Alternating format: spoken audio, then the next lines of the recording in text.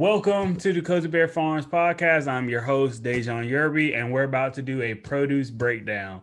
Now, if you don't know what a produce breakdown is, it's basically me breaking down some type of produce and giving you guys the information that you probably don't hear most of the time. I'm not going to give recipes. I'm not finna give the science behind this stuff. I'm just going to break down pretty much the basic facts of this produce. So we're going to hit an overview of the produce that we're going to do. Then I'm going to describe how to grow it, and I'm going to give suggestions. I'm going to leave links in the bio of where you can buy these seeds or the best practices and stuff like that.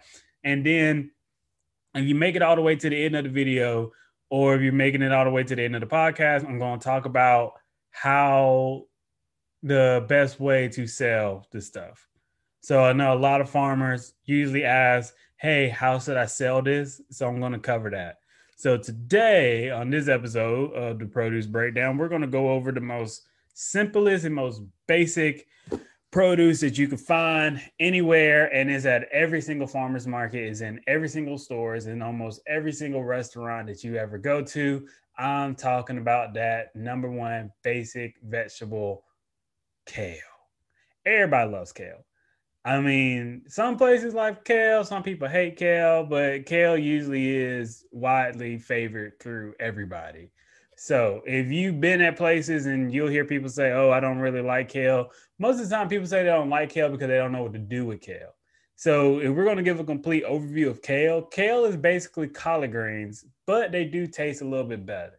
The difference between kale and collard greens is that if you look at the leaves, collard green leaves are pretty smooth on the edges. Kale are usually ruffled, or if they are smooth, they got bumpy edges on them. Now, kale does taste a lot better than collard greens. They have a lot more flavor in them, and they hold a lot more nutrients, so they're a lot more nutrients dense. So that's the reason why I kind of like kale over collards, but collards are still delicious too, don't get me wrong. Especially mine, because I grow the best collards in the world. But that's kind of the overview of kale. Kale basically are collards, but they're just a different form of collards. Just thinking of that. You can cook them the same. They do not taste the same. There's a complete difference in taste between collards and kale. Any chef can tell you that. But you can cook them the same. I know some people do kale chips. Some people just saute them. Like I said, I'm not going to give a bunch of recipes on how to cook kale because there's thousands of resources out there of how to cook it or how to store and all that other stuff. So now I'm finna break down how to grow it. That's one question that a lot of people have is, how do I grow kale? Or what's the best time of year to grow kale? Or how should I get my kale started and all this other stuff? So first off, let's go into what is the best time of year to grow kale. Best time of year to grow kale is probably going to be your spring, your fall, and your winters. Now, I excluded the summer because if you're trying to grow kale during the summer, if you're in Georgia like me, it gets really, really hot, and it's very hard to start growing produce that's a leafy green when it's blazing hot outside. Now, if the green is established, like say if I grew it in spring and it holds over through the summer, it could do that too, as long as you water it a lot or keep it in the shade. But if you're trying to start it during the summer, like when it's in its little transplant stage, it's going to burn to a crisp right when it gets out there. You do not want to start kale right in the summer. Now, you want to start in the spring because the spring is coming right off the back end of winter. It's still pretty cool. You got enough sun out. It can grow. And usually you'll see the best looking kale in the spring. It's usually between winter and summer. It's a sweet spot for a really great, beautiful looking kale. Now, is it going to be the best tasting kale that you can have? No. And that's what I'm saying. We're going to go into the fall. Now, in the fall, you still get all that sun that you want, but it's a little bit cooler. And since it's a little bit cooler, sometimes kale releases sugar through its leaves, and it'll taste a little bit sweet. Now, that's still not going to be the best kale that you're going to be able to taste, but it will be more nutrient dense too, because you have a longer window for it to grow. Between winter and summer and that sweet spot of spring, it looks beautiful, but you do have a short window to grow it and actually push it out, because once it does start getting really, really hot, you're going to be dealing with a lot of bugs. There's going to be a lot of bugs. If you're somewhere where it's very humid, the leaves, when they start to die at the end, they're going to cause a lot more mold. You're going to see a lot more problems. But trust me, it's the best looking kale you're going to see throughout the whole entire year. Now, when we get into the fall, when it's cooling down and all the bugs disappear and they all die off, that's great. But you got to realize too, because it is cooler and we might not have as much sun, the kale will not look as big. Sometimes it might grow a little bit shorter, because when the fall comes, we start getting the frost a little bit. And when that frost comes, it starts stunting the growth of some of our stuff. So the kale's not going to be as huge and as lavish as most people kale will look. You want to try to get it as big as possible before the frost starts to come in. And that's when I'm going to bring in the winter. You do not start growing stuff in the winter.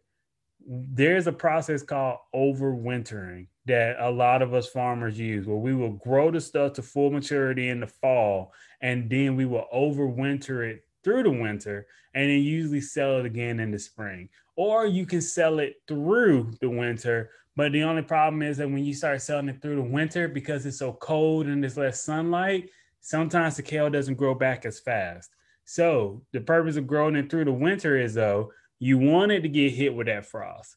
Because if you ever had kale that made it through a frost and made it through a winter, it's the best tasting kale that you could ever have. For some reason, the frost, like I said before, the cool weather releases sugar throughout the kale, and it's the most delicious kale that you will find. It's not going to have the biggest leaves. It's not going to look the prettiest sometimes. It's going to look a little charred, a little bit smaller, but it's the best tasting kale that you could find out here. Excuse me. It's the best tasting kale that you can find out here. So if you're somebody that wants the best tasting kale, I suggest you start growing your stuff in the fall and overwintering it. Or if you're in the fall and you're thinking, hey, I want to grow kale because you want to hit that Thanksgiving rush, you could do kale for that too. Or if you're somebody in the spring that just wants to have beautiful looking beautiful looking leaves that's going to be on your produce stand at a farmer's market, grow it then. But let's get into how you're going to start that off. So no matter what season you're in, you're always going to have to start it off doing this. First thing first, you need to get seeds. Now, a lot of people don't know where the best place to get seeds. I'm going to leave 2 links in the description of the 2 places that I buy my kale from. One place is Johnny Select Seeds, and the other place is High Mowing Organic Seeds. I'm going to leave those links in the bio. Now, those are the 2 best seed places that I know, because I rarely have any problem with those seeds. I know some people do have issues with those 2 companies, and those companies do not sponsor the show at all. They're not giving us no money or nothing. Those are just the 2 best places that I know to get seeds. I never have a problem with those seeds. Best seeds I've ever gotten, and I never really have an issue with them. Now, if I do have an issue with them, that just sometimes could happen, but they're usually 9 out of 10 times the best seeds I ever got. They usually grow with 100% germination if you do it right. So you got to get your seeds. You got to pick out which seeds you kind of want to. There's different varieties of kale out there. The main ones that I would get, for me personally, I get Winter Boar is a curly green kale that's really, really delicious and is good to make with like entree dishes, like having it with a steak, having it with fish is really good for that. The next one I do is called Red Boar. Red Boar is the same thing as Winter Boar kale, but it's actually red. But if you really look at it, it looks purple. I don't know why they call it Red Boar. It looks purple. If you really look at it, it looks purple. Most people call it purple kale, but it's called Red Boar kale. Red Boar kale looks purple. For some reason, it's really, really sweet. It's really sweet. It's sweeter than actual the Winter Boar kale. The Winter Boar kale tastes delicious, but the Red Boar kale tastes good too. The only thing is, though, when you grow Red Boar kale and you try to sell it to people, they get really freaked out, like, what the hell is this? And it's like, well, it's purple kale. It's purple looking kale. And you just got to educate people that it is kale. Most people don't know that it's kale, but it is kale. Or some people might confuse it with Swiss chard, and that's another problem for another day. But that's the next one I do is Red Boar kale. You can get that from Johnny's or High Mowing Seeds. The next one I usually do is called lacinato kale. It's a kale that's usually straight, is curly and bumpy at the ends. Some people will call it dino kale because I guess the leaves kind of look like dinosaur skin, I guess. But that kale is really, really good for smoothies. It's easy to chop up. If you're into juicing, it's a good one for that. It's also a good kale to grow through the winter because that kale gets really, really sweet when you overwinter it. Is a lot more hardier too than winterborn red boar kale. So I usually will only grow that during my fall winter months, and I'll explain that later. The next kale that I would do is called red Russian. You have red Russian and you have white Russian. You can do either one. Either both of them taste the same, both of them look the same. It's just one the stems are red, the other one the stems are white. But most of the times with uh red Russian, you're not really eating the stem. Most people use that again for juicing or for just quick side dishes. They put in their little salads or whatever.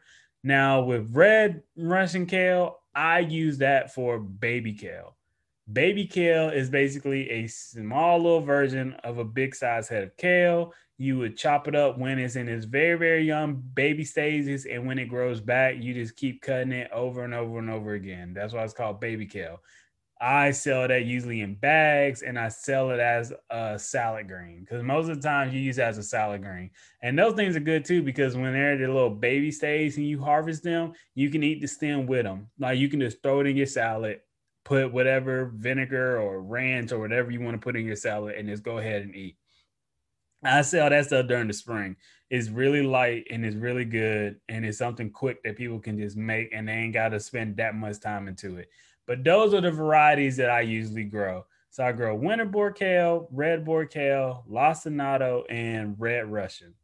Now, there's other types of kale out there too. There's one I did one year, I think it was called Bria, and it's more of a summer kale. They grow it down in Brazil and Portugal. I think I pronounced that right. If I didn't, I'm sorry. But they grow that down there. It now that kale takes a long time to grow. But when it gets here, it is gigantic and it looks like giant collard leaves. They look like giant. Have you ever seen a maple leaf? You know, a maple leaf, the Canadian flag. I think that's Canadian's flag. I'm sorry, Canada. But it looks like a giant maple leaf with this long neck stem, and the thing is gigantic. It's bigger than collards. Like collards can get pretty big with fat leaves. These things get big with fat leaves. So if you live somewhere where it's usually hot and you have trouble growing kale, that might be the variety that you want to grow. And there's other stuff too, like dwarf and Siberian, but those are just the ones that I grow, and those are the ones that I suggest. And you can get those seeds from both Johnny's or High Mowing organic seed. And like I said, I'll leave those links in the description. But after you get your seeds and you order your seeds and they're here, next thing you need is good soil mix. You need good soil, but you need soil mix. You need soil mix because I do not suggest going out there and direct seeding the seeds. I know a lot of people say, oh, I just take my kale seeds, put them out there in the ground, and just watch them grow. I highly suggest that I think I'm playing the piano outside. Hold on. Yes, I'm playing the piano outside. I highly suggest that you start your kale seeds in a greenhouse and some trays. And if you don't have a greenhouse, then there's other forms of greenhouses that you can buy from Walmart. You can start them in your house. They're very, very easy. But I suggest that you start them in trays or some type of pots. Start them somewhere inside where you can keep watch on them, and you can put them in really good soil mix that's very nutrients dense so that they can grow. If you don't know how to make soil mix, I highly suggest you do not go to some home improvement store and buy potting mix. Potting mix, you have no idea what's in it. You have no idea what I was about to curse. You have no idea what the heck is in it. Sometimes there's like giant wood chips in it and stuff, and it's not good. You need real soil mix. If you don't know how to make soil mix, go to a farmer, see they'll sell you some soil mix, or you can go to Greenhouse Mega Store. I'll leave a link in the bio too. They sell this stuff called Pro Mix. It is real soil mix and it has enough nutrients in it that it is hard to not be able to grow in that soil mix. And it's all the same. When you make soil mix and you buy it from a farmer, every batch is not consistent. When you buy it from an actual place that makes soil mix, every bag is consistent and it has the same ingredients throughout the whole entire bag. So if you don't know how to make it, those are the two options you have. Go find a farmer who does know how to make it and buy some from them, or you can go to Greenhouse Mega Store and buy Pro Mix. Now, it might be a little bit more expensive, but it's going to be worth it. And again, Greenhouse Mega Store is not sponsoring this show, so do not think that this is an ad for them or not. This is just me telling you guys the best place to get soil mix. And if you need trays, you can go to a farmer and find some trays, or you can buy them from Greenhouse Mega Store too. Now, the trays that I suggest you get are the 72 the 72 cell trays. The 72, there's 72 cells in this one tray. Now, I know a lot of people are going to be like, I don't need 72. Well, you can do 36s. You can do the single pots. You can do whatever you want.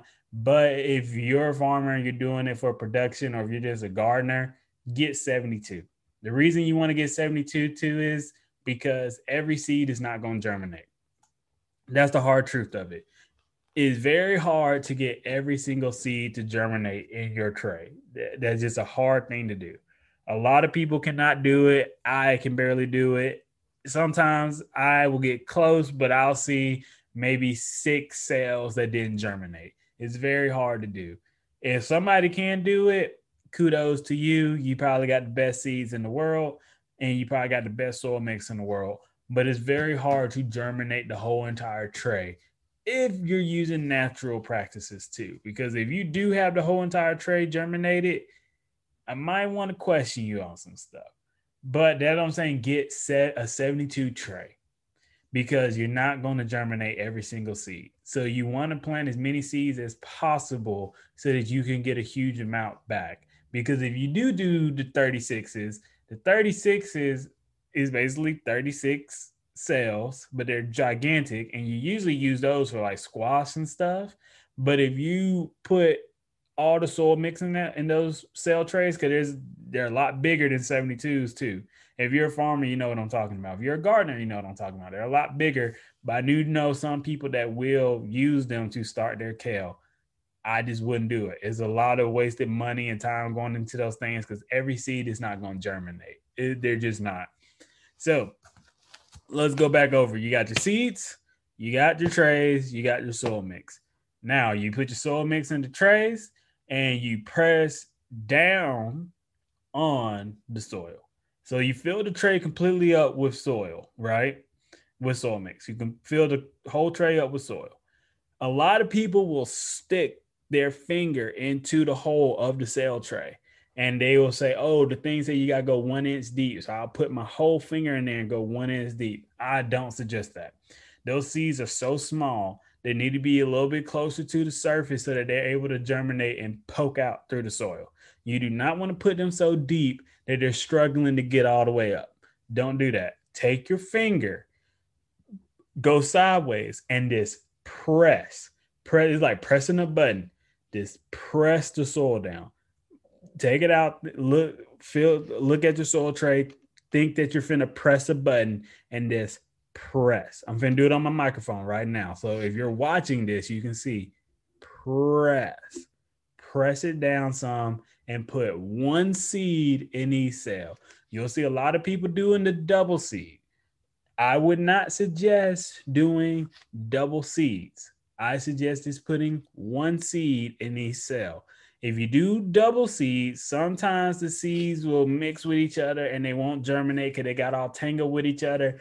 And you'll see this green kind of fungus thing looking on the soil. And it's because there's too many seeds and they were close together and they didn't really germinate.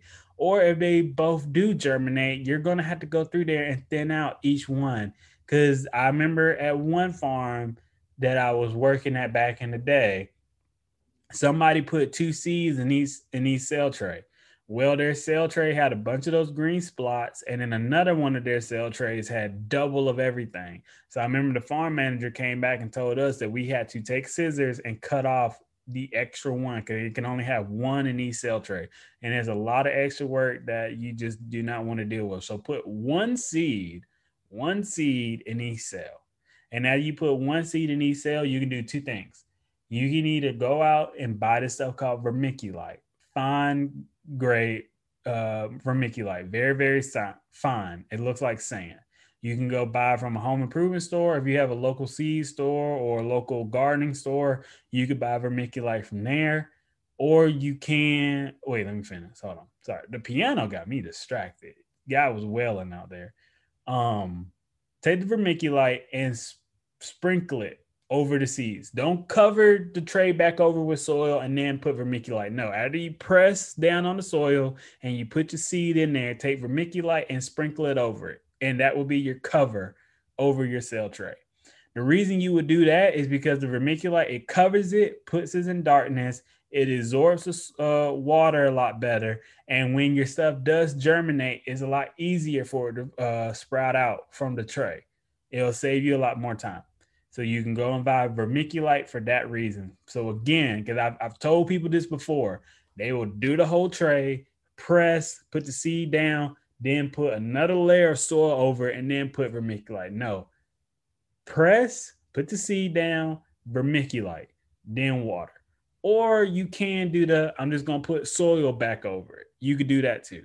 You can do those two options. If you put soil back over it, make sure you put a fine layer of soil back over it so that the seeds can shoot up, so that they can shoot up a lot easier. But you can do those two options. After you do that, make sure you douse it in water. Do not pelt it with water. Do not pelt it. Do not put the water hose or your whatever you're going to water this stuff and just pelt those seeds down. Because if you do that, sometimes the seeds will move around or maybe they'll wash off. You want to hit it with a lot of water, but you want to hit it gently with a lot of water. So what I do, I put my hose on mist and I will sit there and it's going to take a while, but I'll sit there and just mist it for a long, long, long time.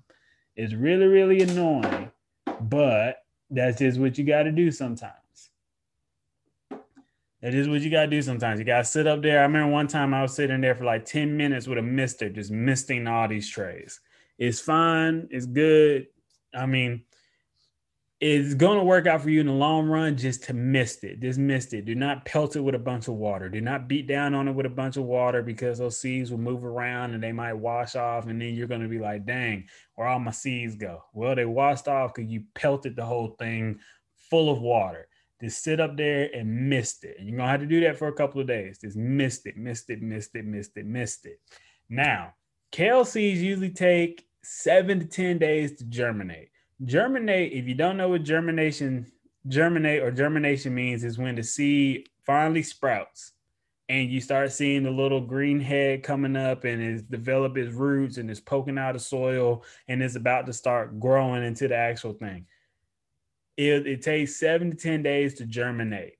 And you need to make sure that it stays water in those 7 to 10 days, and you need to make sure that it can get light on it. So if you're doing it from your house, put it by your window. Put it by the window, or if you have somewhere outside where you know birds or animals are not going to get into it, put it outside where you're getting enough sun on it. If you have a greenhouse, set it out in your greenhouse and wait for it to germinate in 7 to 10 days. Or if you're a professional, you have a germination chamber. A germination chamber is basically a giant hot box that you could put your trays into. And you keep it at a certain temperature because it stays very, very humid in this thing. Think of it like a sauna. Think of it like a seed sauna. It's very dark. It doesn't have a lot of light in it, but it's very, very humid and it's very wet and hot in there. Usually when you do it with kale seeds, these are for the professional farmers right now. You gardeners and people, just sit back for a second because you guys are probably like, what the hell is the germination chamber? This is for the small scale farmers right now. You can build a germination chamber out of anything. There's tons of videos showing how to make a germination chamber. I'm not going to get too much into it because I'm trying to hurry up with this video too, because I don't want to be wasting you guys' time. But if you put it in the germination chamber, leave it at 75 degrees, and usually your stuff will germinate in 3 days. So that's a lot more fun then waiting 7 to 10 days. So you have a germination chamber, put it in the chamber, and usually it will germinate in 3 days. Or if you're lucky, it might germinate in a day. I've been at some places where we'll put it in the germination chamber and it germinated in a day. You had to take it out. Now, when it's in the germination chamber, you do not want to leave it in the germination chamber for too long because since it's so hot and humid, when those things germinate, they're going to be looking for light. And there's no light anywhere. So when you pull them out, sometimes the sprouts will look like they're going all over the place, or sometimes they might shrivel up because it's just too hot and humid in there. So when you're looking in your germination chamber, if you use the vermiculite trick, if you see the little hills forming, that means that your seeds germinated. You need to pull them out now, put them out in your greenhouse, water, and then they'll sprout up the next day. So that's what you need to do if you have a germination chamber. But let's move on. So you waited 7 to 10 days. Your stuff germinated. You're excited. You're happy. You're like, yay, my stuff finally germinated. Now you got to wait probably a good month before your stuff looks like it's ready to plant outside. Yeah, a good month. Usually I will wait 2 months before I plant it outside. So I'll start my stuff in my greenhouse. So if I was planting for the spring, I usually start my stuff in my greenhouse in January and then I plant it in March. So through that time of you're waiting for your stuff to grow and it's getting bigger and bigger, first you see the little cotyledons. The cotyledons are the little leaves that look like earlobes. Then you'll start seeing the true leaf, and the true leaf is what the actual leaves of the plant is going to look like. So when you get to that stage, then it's going to start getting bigger and bigger and bigger. Then they're going to get full grown, and then you'll be able to plant them. Now, a lot of people make this mistake too. The minute they see their stuff germinating and they get past the true leaf stage, they want to take it and put it out on the ground already. No, you're going to have to wait for the roots to kind of establish that little cell. So sometimes people don't want to wait for the little root ball at the bottom. When you take your transplants, because now these are called transplants. Now we moved on to the stage of transplants. When you take them out of one thing, you transplant them into the ground. Most people, when they take their transplants, they don't want to have that little root ball at the bottom. I kind of want to have that little root ball at the bottom because that shows me that it's time to plant this stuff.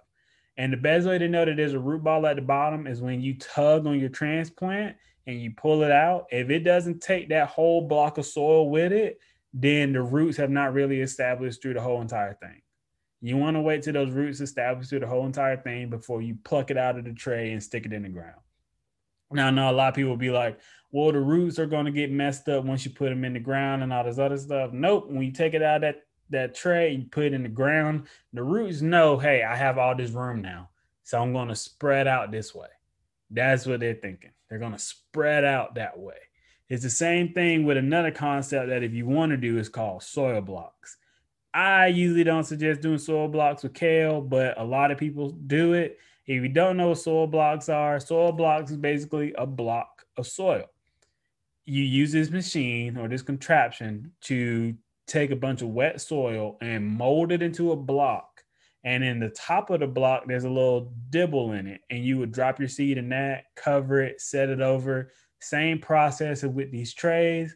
And when the thing is big, you can just take it, sit it right out there in the ground. Or when it germinates, you can take them and put them right out there in the ground. Soil blocks are great, but they are a little bit more expensive to make and they're a lot more time consuming. We'll make another video about that later, but if you want to do soil blocks, you can do that concept too, but I'm going to stick strictly to the trays right now. So when you got the trays and your stuff is full grown, it got a little root ball at the bottom, you take it out and you put it in the soil. Now, when you put it in the soil, you need to make sure you have good soil. You might want to go out and do a soil test, or if you're really, really good, you can look at your soil and say, hey, my soil looks great. Or you could put amendments out there to make sure that your soil is good. You could put fertilizer out there, whatever you want to do, put compost, do whatever you want to do. But whatever you planted in, you need to make sure that the soil is good. Now, I'm saying compost because a lot of farmers, they will just go out and buy that black gold compost and just fill up their whole entire row full of that stuff. And you're basically going to be planting into the compost. That is completely fine. I know a lot of people will say, hey, that's not really the soil. That is completely fine. Compost, you can plant directly into compost. And I'm talking about finished compost, black gold, finished compost. If you can make your own compost or you can buy it from a landscape company and they'll deliver it to your house. But planting in straight compost is completely fine. You could do that too. Sometimes the kale grows better in this straight compost, especially if you don't have the best looking soil. You might want to just plant straight into compost. So getting that wheelbarrow out, making sure you're keeping your back straight, and you just make your rows out of compost. You could do that entirely, and that's completely fine. Or if you have really good soil, you just plant directly into the soil. Or if you have raised beds and your raised bed is filled with soil mixed with compost, or you have like raised bed mixed soil, with some companies do, you can plant it right in there. But if you're not entirely sure that your soil is good, you can go out and get amendments. You can go out and get fertilizer. You can go out and get fish juice. You can do whatever you want to try to make the soil a little bit better to help out your plants. Now, this is one trick that I do. Before I transplant my stuff, I hit it with some fish emulsion. Fish emulsion is basically just fish poop. It's fish poop in liquid form. It smells really, really bad. But what I would do is I would take 2 ounces of fish emulsion and I will put it in a watering pail and I will water my stuff with the fish emulsion before I take it out there in the ground. It kind of gives it an extra boost in nutrients before you put it in the ground, and it kind of helps it establish more in the ground too, because it has a very high charge of nutrients before you put it in the ground. I'm saying nutrients a lot because I just want to keep this extremely simple. So nutrients is the word of the day. So before I take it out there into the field and I plant it, I hit it with some fish fertilizer. Again, that's 2 ounces of fish fertilizer mixed in with like a 5 gallon pail of water. And you just mix it all together, chunk it, do the whole shaky shake. And then I'll water my kale with it before I put it in the ground. Now, when you do that, you take it out there to your field or to your raised bed or wherever you're planting in, and you dig a little hole. You don't dig a super deep hole. You just dig a hole you can put the block in and cover it back. And you want to tuck it in. I know a lot of people will do this mistake where they'll take the transplant, they'll dig a little hole and just lay it in there and then walk away. No, you need to cover it back up with dirt and you need to tuck it in. Tuck it in like you're tucking your child in at night. When I used to lead volunteers, I would yell at them all the time, hey, cover the stuff up with the dirt that you just dug out with and tuck it in. Leave the neck of the transplant up. Do not bury the whole entire thing and tuck it in. And I always said, tuck it in like you're tucking your child in at night. A lot of people was all like, what the hell are you talking about? But that's what I mean. Tuck it in like you're tucking your child in at night. Don't worry about what else is going on. It'll be fine.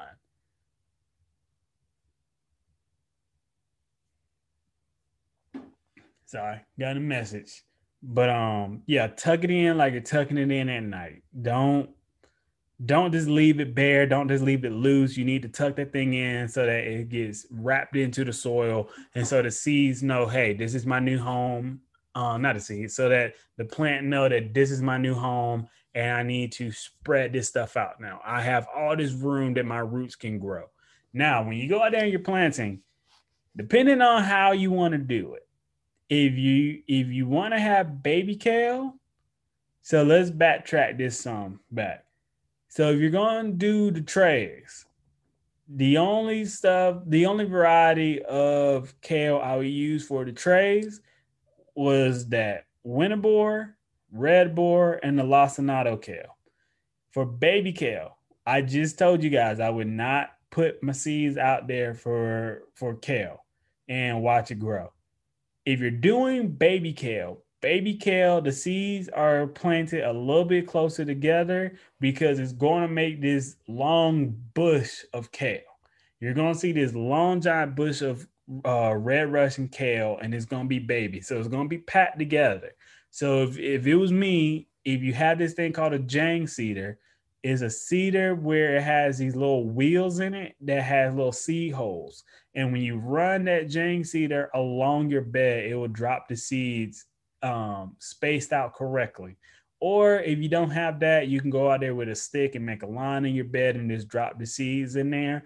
But they're pretty packed close together, and that's how they grow as babies. If they're really close together, they don't grow as big because they're fighting for space. And so they come out baby form, and that's how you have baby kale. Now, if you're going to do baby kale and you're going to go out there, direct seed it and water it every single day so that it germinates. And when it starts to grow, you need to make sure that you harvest it every single time, because some people will let their baby kale get so big that it actually turns into full blown kale. And then it's like, hey, you just have really, really big kale bunched up together, and you'll start seeing a lot more diseases and mold. So that's baby kale. That's a quick step with baby kale. If you want to do baby kale, there's a quick step with that. Just go out there, direct seed it. If you have a raised bed or if you have normal beds, just go out there, direct seed it, water, and you're done, and watch it grow. Baby kale usually takes 25 to 30 days to grow. So that's quick. That's done. I usually do it again for the spring because it's quick, it's simple, and it's easy. Now, back to the actual big kale. When you're out there planting your kale, you kind of want to space them out at least a foot or 18 inches apart. I usually do a foot just so I can get as much kale in there as possible where it still has enough space so it can grow pretty big. But if you just want to make sure that it has really good space, do 18 inches apart. Now, you'll see some places say, oh, do 8 inches apart. That's too close. I mean, it's not close enough to do baby kale, but it's too close for it to even make sense to have full blown out kale. So you kind of want to just keep it between a foot, 12 inches to 18 inches. You want to keep it in that little sweet spot if you want to have big kale. So after you space that out, and that's going from horizontal and vertically, have it a foot apart horizontally and have it a foot apart vertically. If you're looking at a graph, that's kind of hard to describe on video, on audio, and if you're seeing this on video, it's kind of hard to explain. But if you're just say you're looking at your row right now that's 2.5 feet wide, you want to make your kale at the start. You want to plant two. You want to plant two kale at the start of your bed and have them a foot apart from each other. And then when you start planting it down the row, you want to make sure that each kale is a foot apart across from each other and a foot apart down from each other, or 18 inches apart from each other and 18 inches down from each other. And you want to do that and cover up the whole entire bed. That's why you want to space them out. I used to say this back in the day when I used to teach interns and stuff about how to grow stuff. It doesn't matter how far apart the kale is. So again, if you want to grow a bunch of kale and have it as big as possible, you can space them out as far apart as you want. You want to care about how close you put them together.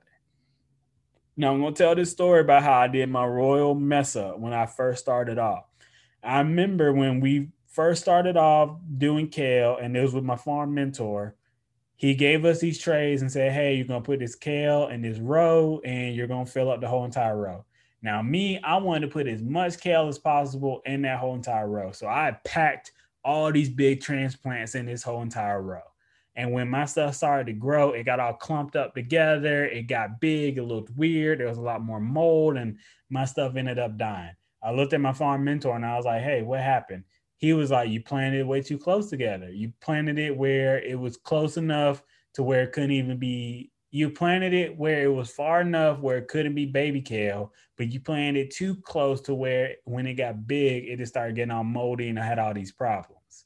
And again, you don't want to do transplants with baby kale because you have a one individual plant getting really, really close. When you do baby kale, there's a bunch of seeds close together, so they're all going to grow. And like I said, they grow to a baby size. But if you have transplants, you do not want to put them so close together that they can't grow. But it doesn't matter how far apart you put them. So if you want to put them a mile apart from each other, it does not matter. That kale is going to grow full size and you ain't got to worry about it. So again, but if you want to do this for production and if you want to do this to actually get a lot of food out of one row, you want to do it between 12 to 18 inches apart. That's just me. You can do whatever you want, though. I'm just giving you guys suggestions. So after you put it in the ground, kale, once you put it in the ground, On the label, it's going to say, hey, it takes 63 days to grow. A lot of people think, oh, that 63 days is when the seeds start and I put it in the ground and when it goes all the way over. No, it's 63 days from after you put it in the ground. So once you put it in the ground, it's going to be 63 days before it's full grown and mature. Depending on some places, you might have it a lot quicker. Depending on how good your soil is, you might have it a lot quicker. If you have a bunch of sun and it's nice weather, you might get your kale in 50 days. But usually it's going to take 60 to 63 days before we have full blown out kale. And that's fine. A lot of us need to wait, and that's why you plan out your whole season. If you're a home gardener, it's fine because you know this is going to be a longer journey than actually getting, what I'm trying to say, you know this is going to be a long journey to getting to what you want. So 63 days, a lot of people going to think, man, that's 2 months. 2 months fly by, especially when you're seeing the progression of your stuff growing. So when it's in the ground, the first 2 weeks is going to look like it ain't doing shit. It's going to look like, hey, what's going on with you? Why don't you get big? But once it start getting to that like 4th to 5th week, that 6th week, the thing is going to explode and look big. There's a moment where your stuff, where you go inside one day, it doesn't look like it's doing anything, and you go out there the next day, it just shot off, and it like it's big, and you're like, oh, it's growing now. It's growing, and you're like, wow, why is this happening now? But it's growing now, and that's the process that we want to see when we're farmers and we have a date that we need to have this stuff done. There's a whole bunch of anxiety until you get to that point where you see your stuff fully growing. And the reason it's fully grown is because now you know your transplants have fully established into the ground and they're starting to shoot off and grow and get bigger because the roots finally said, hey, we have enough room that we can grow, and they're starting to pull all the nutrients from the soil and feed it back up to the leaves, and the leaves are just growing and they're flourishing, and it's amazing. So those are the steps that you kind of want to see when you're growing kale. And once you get to that 60 to 63rd day, you have kale. It's that simple. It's that easy. A lot of people make it a lot more complicated than what it is, but it's that simple and it's that easy. Now, when it's growing to mature, you want to make sure you keep it weed free. You want to make sure that there's no weeds around it so it can fully grow. Now, when it's fully mature, if you're really, really busy and you can't really stay on top of weeds, that's fine, because all you want to do is make sure that the plant grew full mature before the weeds came. If you're ever growing anything, you want to make sure that your stuff is growing ahead of the weeds, and you want to make sure that your stuff is established and mature before the weeds start to come back. Because if your stuff is done, whatever weeds come in there, they're not going to steal any nutrients or benefits from the soil of whatever your main crop is trying to grow. Your main crop is trying to get. So now you have kale. It's that simple. It's that easy. Was it that hard? No. Does it sound easier than what it is? Yes. It sounds a whole lot easier, and it's going to be a lot more difficult to do it. But those are the steps that you need to take. And those are the steps that I use to make sure I grow my stuff. Now, some people are going to hit you with that, oh, everything I grow dies. No, it's not everything that you grow dies. It's probably because you're not taking care of it that well. You need to make sure you stay on top of watering. You need to make sure you stay on top of weeding while the stuff is growing. Even when it's in the transplant stage, you need to make sure you stay on top of when it's growing in your greenhouse or when it's growing in wherever you're trying to grow it at, by the windowsill or outside. You need to stay on top of it. You need to make sure you're watering, and you need to make sure it gets a lot of sunlight. Everybody can grow. I have seen people that say, hey, I'm the worst grower in the world. I will tell them these steps, and then they'll come back to me and say, hey, I was able to grow some kale. And that's all I want to hear. Everybody can grow. Everybody has a green thumb. Their thumbs are not as green as mine, but everybody has a green thumb and everybody's able to grow. You just got to make sure that you're using the right practices to make sure that your stuff is good. A lot of times people might have really bad soil and they just don't know about it. Sometimes they might overwater their stuff. That's a really big thing too. Some people might overwater their stuff. If you're growing it in the trays and you see that the stuff is already damp and wet, don't water it. Wait till it fully dries out, then water it again. Or when you take it out there in the fields, sometimes you might overwater it out there in the fields. If the ground is still wet, wait for the ground to get dry and then water it. Or if you have a water schedule, stick to the watering schedule. Don't say, hey, I see that it's super dry today, because you don't know how dry that soil is. You can do the finger test. Take your finger, stick it right into the soil, and if it's wet underneath that dry layer, you need to leave it alone. So stick to the water schedule. But it's not that hard. It's not that difficult. And hopefully that helps a lot of you gardeners or a lot of you small scale farmers saying, like, hey, I can grow this stuff. It's that simple. Now, if you sat through this whole thing and you're like, hey, Dejan, I heard you, but I don't want to do any of that stuff. It's just still too hard for me. I still kill everything. Only other thing I can tell you to do is you just go buy your transplants from another farmer, or you buy your transplants from one of the farmers that sells transplants. There's a ton of farmers that have plant sales, and you can buy your transplants from them, but you still need to use the same methods that I said with the soil and make sure it stays weed free when you take it to your place. If you just like, I have no energy to start my own stuff. I just want it so I can plant it.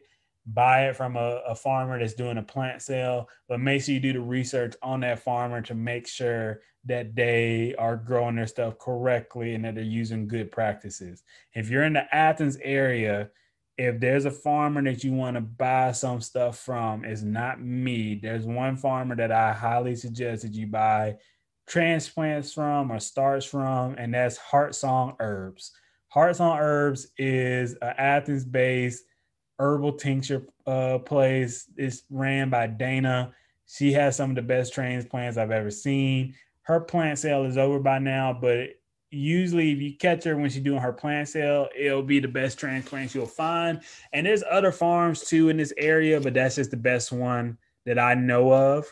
But there's other people too that I probably don't know of that's selling theirs too in the Athens area. Or if you're just somebody anywhere, just find a farmer who might have some leftover kale that they didn't plant and just say, hey, can I buy this kale off of you? And most times farmers will say, yes, you can buy this kale off of me.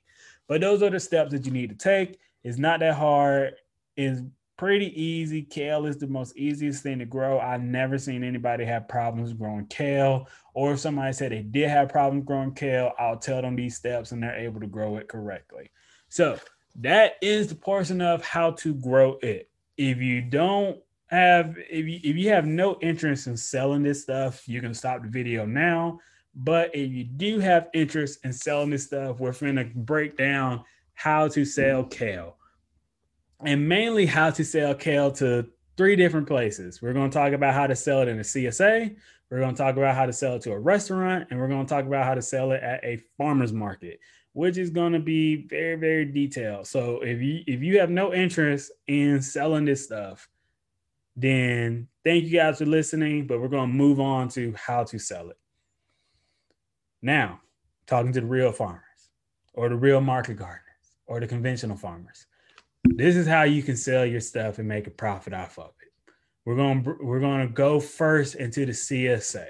Now, CSA is Community Supportive Agriculture, and you already know what it is. It's a subscription box that people pay in advance to get produce from you, and all you have to do is deliver it, or they might come and pick it up from you. Now, if you're going to do kale for selling in a CSA, you need to grow different varieties of kale. A lot of problems that people have with CSAs is they say they get the same stuff every single time. They're like, hey, sometimes I don't want the same thing every single time. So it's good to grow different varieties of stuff. So those 5 varieties that I said will be good for a CSA, and you can cycle them out every single week. So week 1, you can do the winter boar. Week 2, you can do the lacinato. Week 3, you can do the red boar. Week 4, you can do the red Russian. Week 5, if you're growing that Bria kale, you could do the Bria kale. So it's good to have different varieties of stuff. And you need to let the people know beforehand, hey, we have different varieties of things, so you will not get the same thing every single time. And if your customers who are in the CSA, if they like a certain type of kale better, then you can just tell them, hey, we can either sub out your kale this week for the kale that you want, or you can just come to us directly and buy it from us directly. You could do that, especially if they're coming to your place to pick up your box. Or if you're delivering it, you can call them or email them ahead of time and say, hey, I saw your message of you like the lacinato kale more than the winterboard kale. Would you like lacinato kale instead?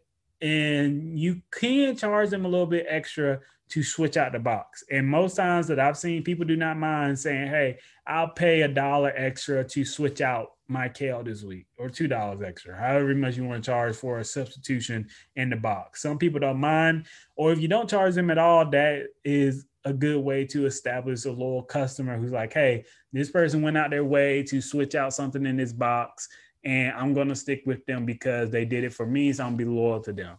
So if you're having a CSA, you want to make sure that you have different varieties of kale so that you can rotate them out when you're selling them through the CSA boxes throughout the whole year. Because I don't know how many times I've talked to people and they said, hey, I really do not like that I get the same thing every single week. Sometimes I want to change it up, or maybe I just don't like this type of kale anymore. I want to see something different. So have different varieties that you can change out every single week. Now, I know some people are going to be like, hey, what about the harvesting and stuff? Put on a harvesting schedule. You can harvest the stuff down bare to the bone one week. And if you're moving on to the next kale, that one kale that you harvested all the way down to the bone, give it a good 2 to 3 weeks to grow back. And about time it grows back is back in its rotation to be back in the box. So that's one suggestion I have for the CSAs. Have different varieties of stuff in your CSA and promote that you have different varieties of stuff in your CSA so that people know they're not getting the same exact thing every single time. People don't like that. People don't like that repetition of that. Some people want to see something new. So that's for the CSA. Now, let's move on to the restaurants. If you're selling to the restaurant, I suggest you stick with a kale that is very high yielding and produces a lot really, really quick. Now, I'm only going to suggest 2 types of kale for that. And the reason I'm saying this too is because the restaurants, if they rock with you, if they really dig your produce, they're going to want a lot of it. So you need to make sure you can deliver it every single week. Now, the 2 kales I'm going to suggest too are the 2 that probably have the most flavor in them, and they're the quickest to cook, because a lot of restaurants and chefs, they can cook anything if they're really, really good, but sometimes they're going to want something that they can cook quick, and they want to put it in an appetizer, or they want to use it as a garnish in the dish. They want to be able to cook it quick, and they want to make sure it has a ton of flavor in it so that they can have a big impact when they take it out there to their customers. So the 2 kales that I suggest is the red Russian baby kale, because you can harvest large amounts of that really quick and it grows back really quick. Once you harvest that whole row of baby kale, it'll be back the next week. It'll start being back the next week. And especially you have multiple rows. You can harvest each row once a week. And so say you have 4 rows of baby kale. You harvest the first row, you move on to the next row, you move on to the next row, you move on to the next row. Once you harvest it at 4th row, that first row that you harvested is back full grown, ready to be harvested again. And it's very high yielding, very, very high yielding. You can get a lot of baby kale off a small piece of land. So that's one thing I would suggest. And it's really quick for the restaurants to use too. Either they can cook it or they can put it in their salads. Because again, restaurants, if they rock with you, they're going to order a lot, because if they're a really good restaurant, they have a high demand and they want to make sure they have the supply to meet their demand. So you want to be able to bring in a lot of stuff from them, because sometimes restaurants might order from you twice a week. A lot of people think, oh, restaurants are just going to order once a week. If it's a good restaurant where it's popping, they might order from you twice a week. I've sold to restaurants where they call me 3 times a week and they're like, hey, do you have this stuff? And sometimes I have to tell them no, and sometimes I'll be like, yeah, I got it. But I'm not a big restaurant seller. I usually stick to one lane. But if you're selling to a restaurant, baby kale is one thing I highly suggest you grow to sell to the restaurant. And you want to make sure your baby kale is on point. It looks delicious because when you take it to the restaurant and you're trying to pitch them your story about why you should buy from them, you need to take a sample of your baby kale to them so that they can taste it. And then their engines and their brain will start going saying, hey, I can make this, I can make this, I can do this with this. So you need to make sure that your baby kale is on point. The second variety I highly suggest that you grow is lacinato kale. It's the same kale that I said is good for juicing and it's very easy to cook because it's a straight leaf. You can cut it, you can eat the stems with it and everything. That lacinato kale is probably the most high yielding kale that you can find because the leaves come out in bushes. Winterboard and redboard kale, when you pick those leaves, there's not a lot of leaf on the plant. Lacinato kale, you're probably going to see 20 leaves on one plant. And when you harvest it, you're going to see probably another 20 leaves in a few more days. Lacinato kale shoots out a lot of leaves at once. And again, remember, I said it's the most delicious tasting kale too. It has a lot of flavor in it. So when you take it to a restaurant, those chefs are going to want the thing that has a lot of flavor in it and they can cook really quick and put in their dishes. Now, some restaurants might say, hey, I want something that's got some color in it, some vibrance in it. Then you might want to just hit them with that red board or winter board. But trust me, a lot of restaurants are going to want that lacinato kale. A lot of restaurants, when they're cooking kale, they chop it up, they put it in their salads, or they chop it up and saute it and put it in a garnish. They're going to want something that they can get a lot out of and that they can cook really quick because they need to take it out there to their customers. So lacinato kale is really, really good for that because it has so much flavor in it that those restaurants going to be like, yeah, give me a ton of that. And you'll be able to produce a ton of it too because it's so high yielding for a big kale crop. And it has so much flavor in it. I cannot express how much flavor is in lacinato kale. It's so good. It's so good. So those are the two varieties that I would take to a restaurant and sell to a restaurant. And plus two, lacinato kale and baby kale, when you sell to a restaurant, you're probably going to be selling it by the pound. Those things are pretty heavy. When I say nutrient dense makes the stuff a lot heavier. So you can sell a lot to the restaurants and you can get a lot of profit back off of those two because they're very heavy when you put them into pounds. Now, winterboard and redboard kale, they're heavy too. But again, like I said, they don't produce a lot on the plant. So you're going to want something that produces a lot on the plant and that's very heavy so that when you take it to the restaurant and sell it by the pound, you can get some money out of it. Now, we're done with restaurants. We're done with CSAs. Now, the hardest one to sell it at is farmers markets. Farmers markets are tough. Farm markets are tough. They're not easy because you're dealing with customers directly and you're going to be dealing with a lot of different personalities. You're going to be dealing with a lot of people who say they can't cook, or you're going to be answering the question of how should I cook this? Now, with that, I would bring all the kale. I would bring all the kale. Bring your winter board, bring your red board, bring the lacinato, bring your baby kale, bring all of it so that people have options. But I would not bring a ton of all of it either. If you know your farmer's market is not a place where there's a lot of customers coming at once, or if it's just building, I would not bring a lot of everything.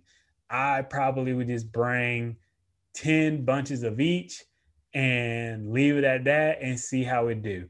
Because the more that you have it there, the more the people are going to be curious and say, I might want to try this week, or I might want to try that this week. But again, if your market is not like a super big market and it's not like a ton of people there, don't bring a ton of it with you. Now, again, too, you don't have to look at your prices. A lot of places, some places, a lot of people don't want to spend a lot of money on stuff. Or some places, some people don't mind spending a lot of money on stuff. So you want to make sure that you look at the demographics of the farmer's market and see, hey, how much are these people willing to pay for some of this stuff? So when I go to my farmer's market, I notice $3 is the sweet spot. People will pay $3 for some kale. That's the sweet spot. If I try to sell it for $4, they're going to say, hey, that's too expensive. If I sell it for $2, I'm undercutting myself and I'm underselling myself and I'm not making a profit. $3 seems to be the sweet spot. And now you're probably going to ask, well, how should I package my stuff so I can sell it for $3? If you're doing it in the bags, you only want to have maybe, if you're doing it in the bags, you're not going to sell it for $3. If you're doing it in the bags, and for the bags, it's baby kale. If you're doing baby kale, you're probably going to put 8 ounces in a bag and sell it for $5.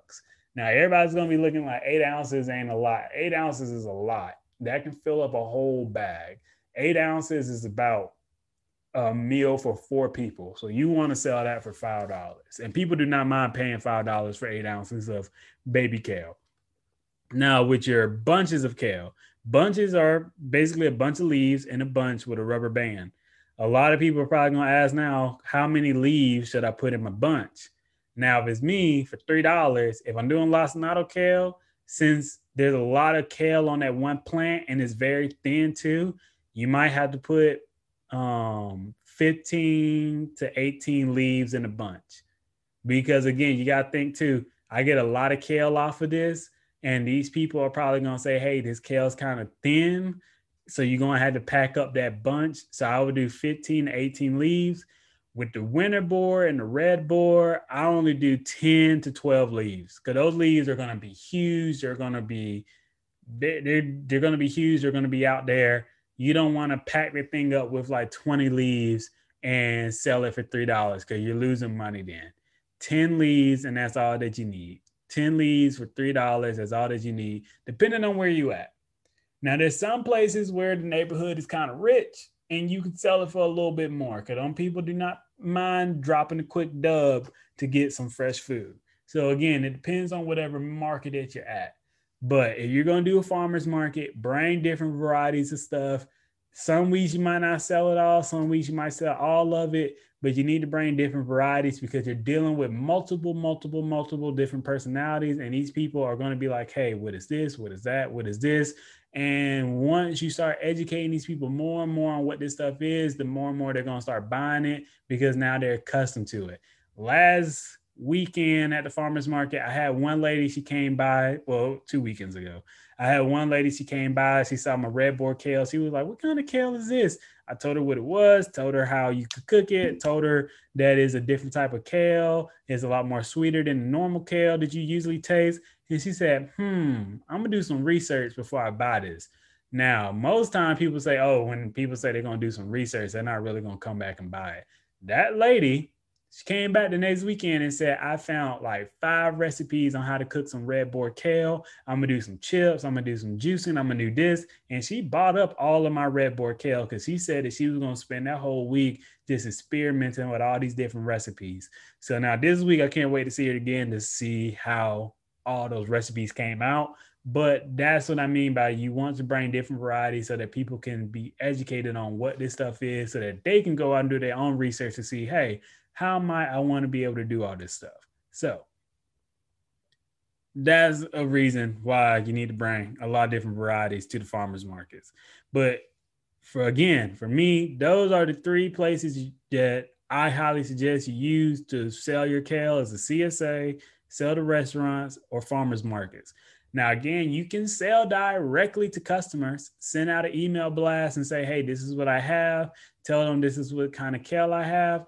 And if you're selling directly to customers, usually those customers know who you are and you're growing kale that you know that they're going to buy. And so that's a whole different thing too. If you're selling directly to customers, no farmers market, it's you and the customer that you build a relation with and they want to buy directly from you. You just tell them what you have and usually you're going to grow whatever they want. Usually when you're selling directly to customers, you kind of have an idea of what the people want. So all the people that you sell to, they might just want winter boar kale. So all you grow is winter boar kale, or they might just want baby kale and all you grow is baby kale. Now, again, we're going to go into this other thing about the seasons of when you should really grow this stuff to sell. Spring, you need to sell the pretty looking kale and the baby kale. You want to sell the baby kale because, again, you have a short window of growing this stuff for the spring. It's coming right off of the winter and you're finna head into the summer. If you're going to grow anything for the spring, I would stick with baby kale and I would stick with the normal winter boar and the normal red boar because those are the two prettiest looking ones. And the baby kale is the quickest thing that you can harvest and send out. Okay, summer, you might want to hit up that Bria and see how that Bria does.